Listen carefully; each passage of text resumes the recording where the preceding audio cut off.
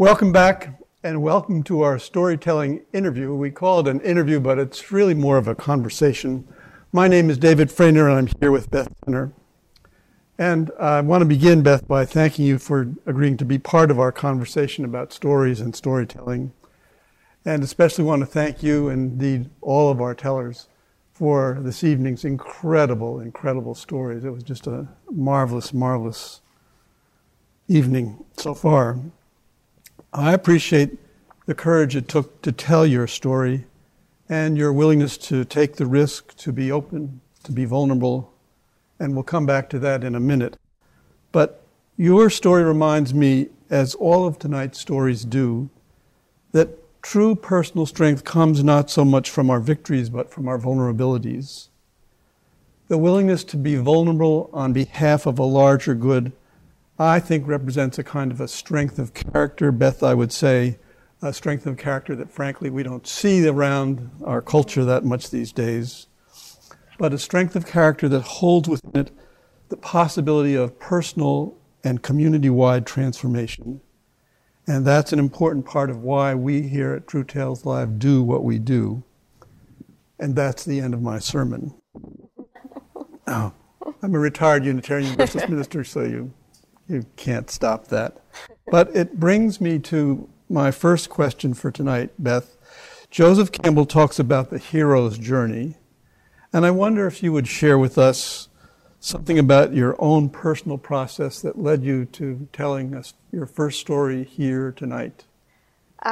Well, talking about vulnerability is really at the heart of it. I think Right. For me, as you were mentioning in the introduction, in my professional work, I often am in front of groups and giving speeches or facilitating workshops. And so there's kind of a professional Beth Tenner that I'm quite comfortable in. And she served me well. And the story of what happened with me and Rick was so profound.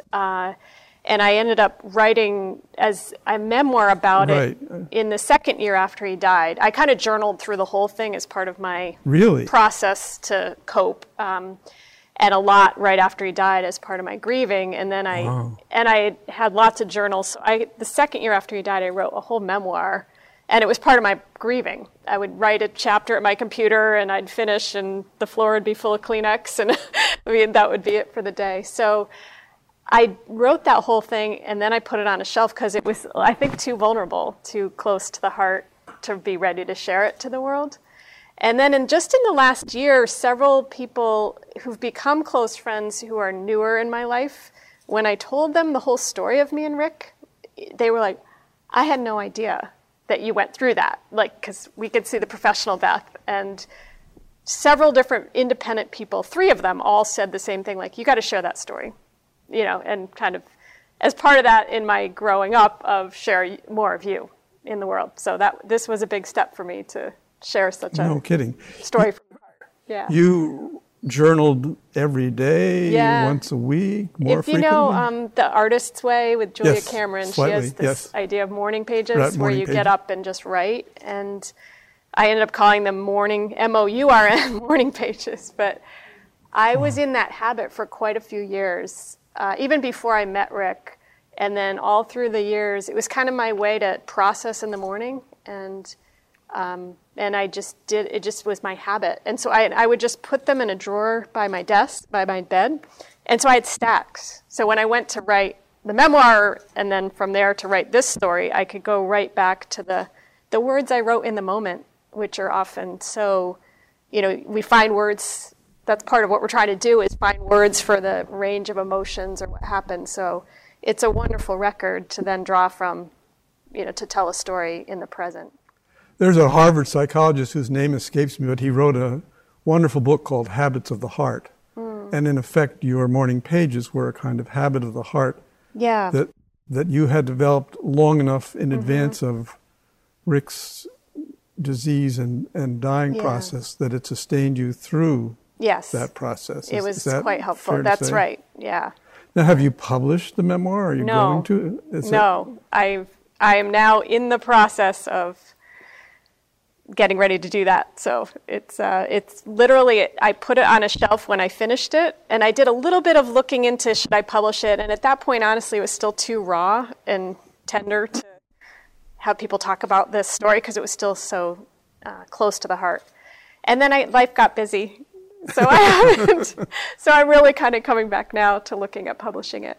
Yeah. Are you going to do a rewrite of it? Is it? Well, I've found someone locally who helps coach writers on getting published, so I'm going to start working with him and see what it needs. I'm too close to it to know where it stands. Yeah. What's needed. Yeah. Holy cow. That's amazing. So perhaps we can talk a little bit about the story, the process of moving into telling this story at this time. I mean, I understand what you've gone through, but storytelling brings its own set of challenges. As you say, it's not the professional Beth or the professional David. When I tell a story, I'm right there in the moment and wonder if I'm going to make it or go off the deep end or something in between. So what was the process like for deciding how did you get yourself into being able to tell this story, I guess is what I'm trying to get at. Well, I wanted to convey some of what made Rick so special and what I felt part of how he loved me helped me grow more into who I was and became. And I feel there's a really particular quality of that that's not always common. So I wanted to convey some of that. And the theme of I See You, I felt like the times at the end of his life where, particularly that story with the wheelchair, the courage he witnessed, but then me seeing and noting it at the time felt so profound and important. So not only did he do it, but the moment where I actually said, I see you, it was one of the most special moments for us. And so I felt that story was probably one of the ones I wanted to tell. But the challenge was, how do you go from just meeting through all these years into the sad part in 8 or 10 minutes? And then the story at the end in the hospital, I felt really tied it together with the way what his final words were about what love means and how we have to tell each other. So what was interesting was to think back to when we were first meeting and how I had that impulse to say I love you. And I didn't really put it together till later what a bookend that was on what his final words to us were. Yeah. Did you have a memorial service for him? We did. We actually had 3. We had a small one at the house the night he died. We had a beautiful one with about 25 close friends and family, a circle really. And then we had a large one a week later with over 200 people. And at that one, I got up, I don't know how I did it that week, but I got up and told the story about the wheelchair part. Really? Yeah. Really? I did. And it was... And how in the world did you do that? I don't know. You can ask some of my family here. But it was what I experienced at the end of life with him was we were so supported by friends and family. It was, like I talked about an hourglass here, but it was like this crucible that the love intensified so much. And I had been caretaking, so I think I was in just this vigilance as well as circles of people praying for us. So all I can say is that something gave me tremendous strength in those weeks. And I wanted to convey to the people there, like the strength he showed even through his debilitating illness, that, he had such a life force, so many people were shocked that it could take him down, and he was only 48. Wow. So it felt important for me to share that story about love overcoming fear. Yeah. I asked about having a memorial service for him because I think, from my own perspective as a Unitarian Universalist minister, the critical thing that we do with memorial services is to share intimate stories. Mm-hmm. And in effect, I regard storytelling as a kind of spiritual practice. It may sound sort of strange to say it, but I really enjoy doing weddings and memorial services for 2 very different reasons. And I think sometimes people feel like, you want to do a memorial service? And the answer is absolutely, because it's that moment when people can somehow overcome the kinds of boundaries that normally divide us and really connect with one another around usually an unfortunate, tragic event, but nonetheless, it enables us to deepen our connection with one another, and that's exactly what I think you did.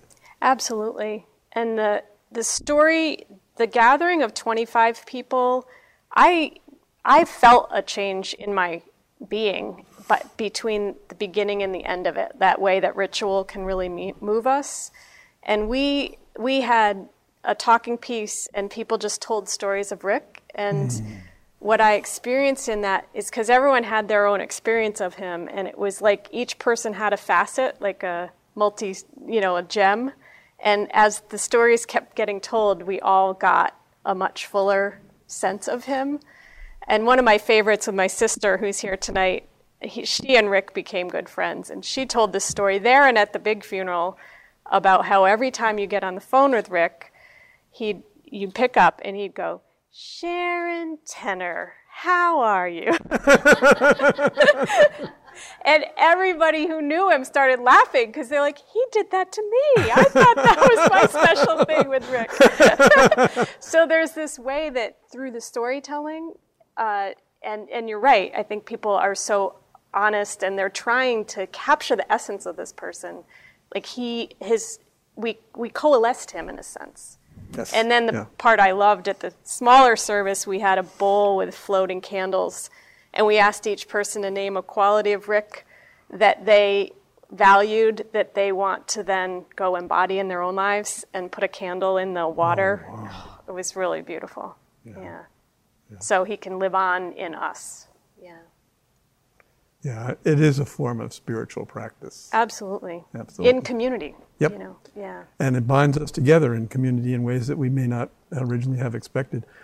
I had a friend, older friend of mine and my wife's, Mary Gilday, who died some years ago, and the family didn't want to have a formal memorial service. But we had an informal one out at Newcastle, gathered around some picnic tables, and I sort of was informally the conductor of the service. And it was very similar. People kind of went around the picnic tables, and each person had a little piece of Mary Gilday's story that they shared. And it was at Newcastle, and the weather was gorgeous, fall day. And I was reminded of that as you were speaking. There is something remarkable. People don't generally know this, but the word liturgy from the Greek means work of the people. And people often think of liturgy, if they come from very traditional religious backgrounds, as sort of ritualistic. Yeah. And that's a misunderstanding. Liturgy is the work of the people, and when people gather in memorial times like that, that's exactly what they're doing. Well, let's shift gears a little bit here. And I assume that in your consulting work, you also use storytelling, even if you're the professional Beth and not just the one on the True Tales Live stage. How has storytelling informed your work, and if so, how? Absolutely. A lot of the work I do is working on, say, a cause like climate change or getting more local food into schools. And we'll often be working where we have lots of different organizations who are working on the same cause, but they don't talk to each other. So my work's about how do we design spaces where a lot of those people can connect and find common purpose and figure out how to align their work. And so I always start with stories and small groups. So I get them like in groups of 4, and I say, talk to each other about a time that something went really well in your work or a way that communities collaborated before. And I love this quote from Margaret Wheatley. She says, "A story is the shortest distance between two people." So if you start them talking with stories and then say, what were the common themes? And then, but you just watch their faces, and 2 to 4 people, it's magic. And it warms the room up. It starts building trust. And so I use it all the time. In every meeting I do, I use story. Yeah. Well, I know earlier in your career you worked in the field of sustainability specifically, and our own Amy Antonucci has worked in that field and has a permaculture farm. And thinking about those things got me to thinking that we live in a time of sort of rampant consumerism, and I had the feeling that or the belief that one of the things we really need to do is tell stories of connection, that unify us in some ways, and that give us a new way of looking at sustainability and telling cultural and societal stories that are on the side of sustaining ourselves into the future rather than eating our way into the future, consuming our way into the future. What are your thoughts about that? Yeah, I quite agree. I think there's a lot of people talking about the need for a new story. I mean, we have... Absolutely. You know, our culture is based on stories. So we have the American dream and, you know, the story of survival of the fittest and climb the ladder to the top. So I think we're really in this time of needing to recreate a sense of a different story, and that one that can activate us and allow us to find common purpose.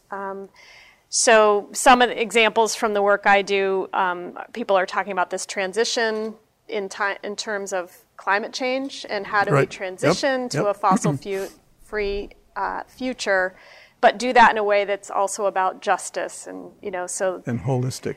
Holistic, in that wider sense. And so this seeking of new narratives that can also, I think one of the real challenges right now, and it's certainly true in sustainability and environmental stuff, is it's really heavy and guilt-inducing, and it's easy to kind of look at what we're doing and say humans are awful, as opposed to humans are part of the web. And I've really admired Robin Wall Kimmerer's book, Braiding Sweetgrass. And she talks with her students, she has Native American origins background, but she'll ask her grad students, like, do you love the earth? And they'll say, oh, yeah. And then she says, does the earth love you? And they kind of pause. So for me, there's some part of the emergent story that I'm really drawn to, which also relates to why I'm feeling the need to tell this love story in a sense, is that there's got to be a way love's in the story. Not just guilt, not just we're harming or we're terrible humans or we're greedy, but like where does the love fit in and where do we fit back in belonging with community and with the earth? Yeah. Well said.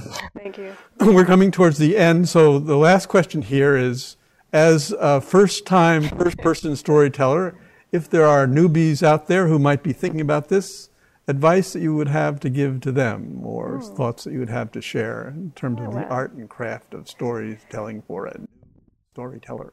Well, I'm glad the first time is done. From now on, I will no longer be a first. Right, but, get over it.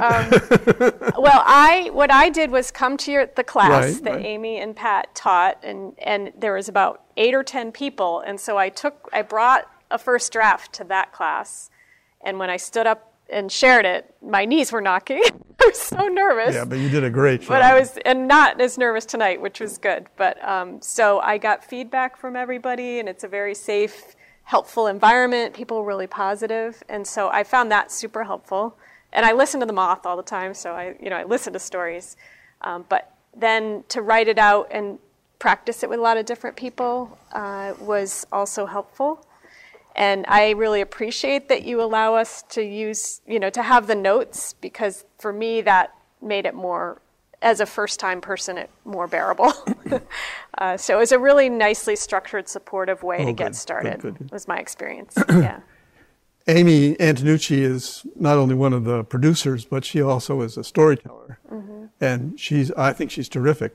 And she almost always has notes. Mm-hmm. But I think sometimes for her, and I think this may be true for a lot of us, myself included, the notes are sort of like Linus's blanket. Mm-hmm. It's not that we really need to read them, and I didn't sense that you were doing that, but they're there just to kind of provide a little bit of a safety net, which is why we like to go in just that direction.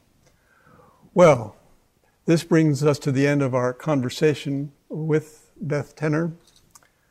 I want to thank you for sharing your first-time story here with us. And it brings us to the end of our program. Our thanks to the PPM TV producers and staff, and our own True Tales Live production crew, Amy Antonucci, Steve Koval, John Lovering, and the soon-to-be fully recovered, we hope, Pat Spaulding. Thank you to each and every one of our tellers. What an evening.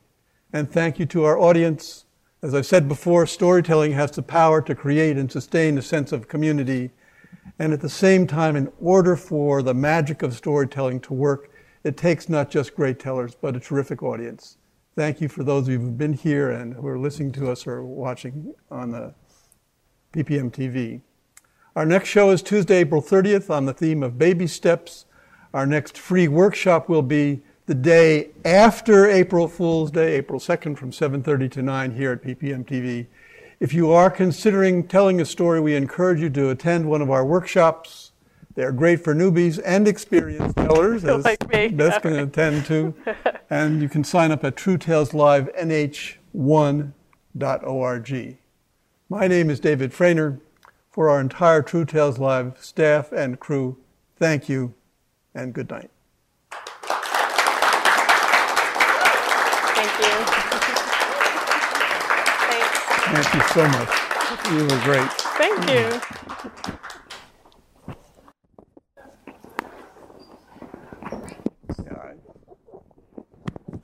It's I fun. sort of see storytelling.